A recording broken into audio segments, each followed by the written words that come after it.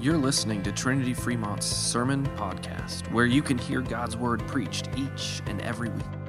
Our purpose at Trinity is to raise up Christ followers in our families and in our communities. We pray that as you listen to this week's sermon, you'll be encouraged and equipped to live out your faith in all that you do. So how many of you like building things? A few of you? Yeah. I still remember back to my preschool days when I loved to build with blocks, and I always loved to outdo the 3 or 4-year-old beside me. Like I was always trying to build something bigger and bigger and bigger. And that joy of building, it didn't really last while my dad was trying to teach me how to build things. I really wish it would have, but it came back to me as I got a house and had to take care of things. But as I grew in that joy of building, I got invited one day to do something that I've never done before, and it's actually to be a part of building a house. I was a part of a Habitat for Humanity faith build. And all the 2 extra words, faith build, all that means is that they invited a bunch of pastors together who knew nothing about what we were doing and have them help build part of that house. Habitat for Humanity, it's a nonprofit that builds houses for people. No, this is not a picture of me, and no, that's not safe. But I thought it was fun. So I got invited to be a part of this. They invited all the pastors. I didn't feel all that special, but we signed up. Vicar Rathke and we signed up, and we said, we're just going to be there for a day to build with a bunch of other people. And we had no idea what we were getting ourselves into, no idea what we were going to be doing that day. But we got there, and they told us that we were going to be laying the subfloor on the main floor of this house. Okay. So we got there. The site supervisor showed us with the plywood. He laid the first row to get everything ready to go, and then he handed it over to us. And Greg was on the glue gun, I don't know what it was, but whatever. He glued the wood down. I laid the wood down, and I tacked it in. We'd come back and nail it in later. But we got about halfway through the first row, and there was one piece of plywood that just wouldn't go where I wanted it to go. But I figured it was only about a quarter of an inch off, so we were just going to keep going. And so we kept going, and we got done with that row, and we got to the next row, and some of y'all are shaking your head at me already, right? So by the time we got halfway through the next row, now we're not a quarter of an inch off, we're like 3 or 4 inches off. And so I called the site supervisor over, and I said, what do we do? And what do you think he said? Tear it out and start over, right? Because what I learned that day, and what he gently reminded me after shaking his head at me, was that the only way to fix crooked is to start over. And if you heard it in our reading today, that was what God was saying to the people of Israel through the prophet Amos. Here again, the first few verses from Amos 7, starting with verse 7. Said, "This is what the Lord showed me." Amos is speaking to the people, said, "Behold, the Lord was standing beside a wall built with a plumb line in his hand. And the Lord said to me, Amos, what do you see? And I said, a plumb line. The Lord said, Behold, I am setting a plumb line in the midst of my people Israel, and I will never again pass by them. The high places of Isaac shall be made desolate, the sanctuaries of Israel shall be laid waste, and I will rise against the house of Jeroboam with the sword." Now, a plumb line is not an instrument that all of us use on a daily basis. So just to make sure we all know what a plumb line is basically a string with a weight tied to the end of it. And so gravity obviously pulls that string straight down. And then you can put that against your wall, and you can measure the top of the line and say, oh, it's 2 inches from the top. The wall's 2 inches from the line at the top, and then if you go down to the bottom and your line's 5 inches from your wall, what's wrong? It's crooked, right? But if it's 2 inches at the top and 2 inches at the bottom, now you see that you've got a straight wall. So this is the image that God is using with his people through the prophet Amos. But really, we're just jumping into the middle of Amos, and we need a fuller picture of Amos. Amos is a prophet from Judah, but he doesn't start out a prophet. He actually starts out as a herdsman, a grower of figs as well. And so he is told by God, he's from Judah, he's told by God to go up to Israel and speak his word to them. And so as Amos starts to speak, already in verse 3 of chapter 1, Amos starts to speak to the people of Israel, but he's talking about nations surrounding them. He says, "Thus says the Lord, for three transgressions of Damascus, and for 4, I will not revoke the punishment, because they have threshed Gilead with threshing sledges of iron."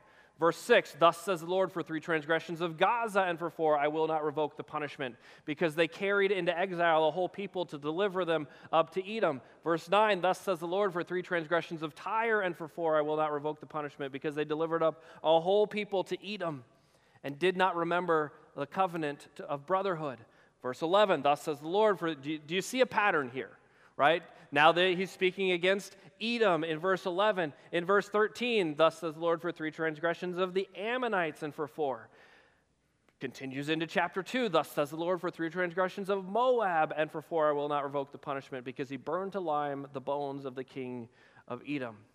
And so if you're of the people of Israel, and you have this prophet coming and speaking out against all of the nations around you, they're probably feeling pretty good right now, right? They're probably loving this prophet Amos, because Amos is coming in and talking about all of those people. All of those people out there who aren't following God's law. I'm not going to revoke the punishment, right? The punishment's coming after them. But Amos doesn't end at chapter 2, verse 3. It continues with verse 4 that says, "Thus says the Lord, for 3 transgressions of Judah, and for 4, I will not revoke the punishment, because they rejected the law of the Lord and have not kept his statutes, but their lies have led them astray, those after which their fathers walked." And so, again, though, remember that Judah, and Vicar Rathke talked about this last week, Judah is the southern kingdom. The northern kingdom is called Israel, right? And Amos is a herdsman from Judah who goes up to Israel to speak to them. So again, already they're still thinking, I like this guy. Now he's talking about those people down south. They're not taking care of business. Well, as I'm sure you can guess, it doesn't end here either. We get to verse 6. It says, "Thus says the Lord, for 3 transgressions of Israel, and for 4, I will not revoke the punishment, because they sell the righteous for silver and the needy for a pair of sandals." So Judah, you're not following God's law. Israel, you're taking advantage of the needy. But if you notice, every one of those, right, there's that pattern that says, for 3 transgressions of insert nation here, and for 4, I will not revoke the punishment. And then when he says because, there's only 1 transgression that's listed. So what's the 3 transgressions and 4 thing? Well, Luther, as he writes about Amos, he says that Amos calls this sin 3 and 4 because the people do not repent of their sin or acknowledge it. Rather, they boast about it, and they rely upon it as though it were a good deed, as false saints always do. For a sin cannot be more grave, great, or weighty than when it tries to be a holy and godly work, making the devil God and God the devil. So again, Amos calls out the southern kingdom of Judah for their not following God's righteousness. And he calls out the northern kingdom of Israel for taking advantage of the needy. And then he continues to, throughout the book of Amos, continues to speak law against the people of Israel, and finally gets to these 4 visions that God gives to Amos about what his punishment's going to look like. And our text for us today is the third of those 4 visions. Let me read that again. It says, "This is what he showed me. Behold, the Lord was standing beside a wall built with a plumb line in his hand. And the Lord said to me, Amos, what do you see? And I said, a plumb line. The Lord said, behold, I'm setting a plumb line in the midst of my people Israel. I will never again pass by them. The high places will be made desolate, the sanctuaries of Israel will be laid to waste, and I will rise against the house of Jeroboam with the sword. Right? God is saying, look at all these nations, look at how they have not been following my ways. But it's not just those people, it's you, Judah, it's you, Israel. And as I hold up my plumb line, as I hold up my law against the way that you're living, you're crooked. And the only way to fix crooked is to start over. And we actually see a number of years later, God sends the Assyrians into Israel and takes them into exile. But that's, for us, that's again those people of Israel. But what about these people? What about you and me? If God were to hold a plumb line up to your life, what would be crooked? Right? If Amos were to come today, and if he were to follow the way that he started Amos, that book, I mean, it was him just prophesying, but if it started like that for you, right? For 3 transgressions of, insert your name here, and for 4, I will not revoke the punishment because what? I spent some time thinking about that this week, and this is what I came up with. Right? For 3 transgressions of Anthony, and for 4, I will not revoke the punishment because he does not keep the Sabbath. Now that might look funny because I'm here every Sunday, right? But we've talked about this before. Sabbath means to cease, to stop, to rest.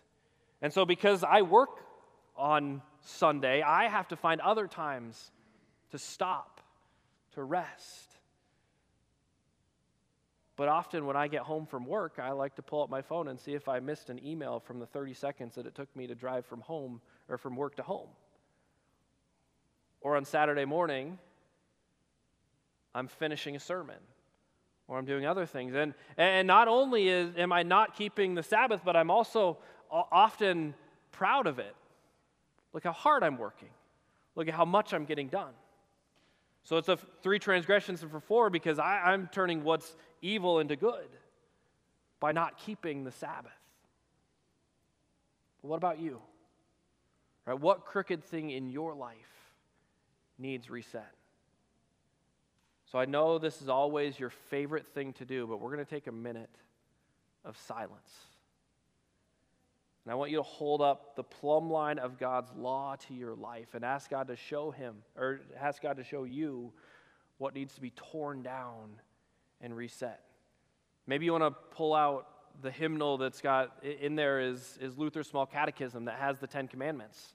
Or open up your Bibles to Exodus 20 or Deuteronomy 5 that have the 10 Commandments. Or maybe it's something else. Maybe the Spirit's already been working in your life. But if you were to fill this out, what would that look like? For 3 transgressions of you, and for 4, I will not revoke the punishment because what? We're going to take a minute to just consider that. Even write it down. We're going to take a minute to do that now.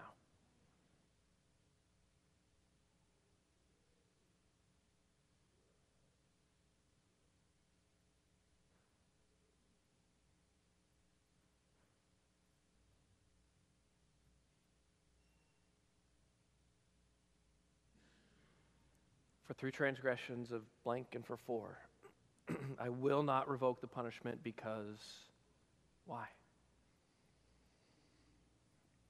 Now this probably feels like a heavy sermon. And maybe you're wondering, are we ever going to get back to the New Testament? Right? This is 3 weeks in a row in the Old Testament. Yes, I promise, and I did clarify, Vicar Rathke is going to be in the New Testament, in the Gospels next week. So, but it's fitting that a sermon on Amos probably feels heavy because the name Amos actually means a burden, one who is hard to get along with and irritating. Right? How many of you would love it if your parents named you a burden or irritating? Right? But it's such a perfect, fitting name. Because 8.5 of the 9 chapters of Amos is 9 chapters long, 8.5 chapters are all law spoken against God's people. Those last few verses, The last half of Amos chapter 9 starts this way on verse 11. It says, "In that day I will raise up the booth of David that has fallen and repair its breaches and raise up its ruins and rebuild it as in the days of old." Let me read that again and highlight a few words, right? "In that day I will raise up the booth of David that has fallen. I will repair its breaches. I will raise up its ruins, and I will rebuild it as in the days of old." Amos was writing before Jesus, right? Amos is an Old Testament prophet. That means he was writing and speaking to the people of Israel before Jesus came. And so as Amos is looking forward for those people, he is looking forward to Jesus coming to this earth the first time, to bring his kingdom to this earth, to repair breaches, to raise up ruins, and to rebuild lives. And that's something that we get to look back on. But Amos wasn't just looking forward to that first time that Jesus would come. Amos was also looking forward to that day in the future. That day that you and I also look forward to, when Jesus will return and make all things new, when Jesus will ultimately repair all breaches, raise up all ruins, and rebuild all lives who have faith in him. All right, we get to look back, and that helps us look forward. We get to look back at when Jesus came the first time for you and for me, to die for the forgiveness of your sins, to repair you, to raise you up, and to rebuild your life. For many of you, that happened in the waters of baptism through the hearing of God's word. And when Luther was talking about baptism, when he was teaching about baptism in his small catechism, he says this. He says, well, what does that baptizing with water indicate? He says it indicates that the old Adam in us should by daily contrition and repentance be drowned and die with all sins and evil desires, and that a new man should daily emerge and arise to live before God in righteousness and purity forever. What does baptizing with water mean? It means that every day we should be holding up God's plumb line to our life, and anything that's crooked should be drowned, so we can be made new. Right? Daily, this should happen. Daily, we hold up God's law to our lives and say, this is crooked. Maybe it's just a quarter of an inch off, but it's better to get rid of it now than when it's 6 feet off. Right? Daily, we are called to hold up God's plumb line, called to hold up his law to our lives, so that we can drown by contrition and repentance all the old, all the evil desires, so that a new man would daily be made new, so that you would daily be made new, because God knows that the only way you fix crooked is by starting over, and he gives you that chance each and every day. So may Jesus repair your breaches. May he raise you up, and may he rebuild your life as he makes you a new creation each and every day. Amen? Amen.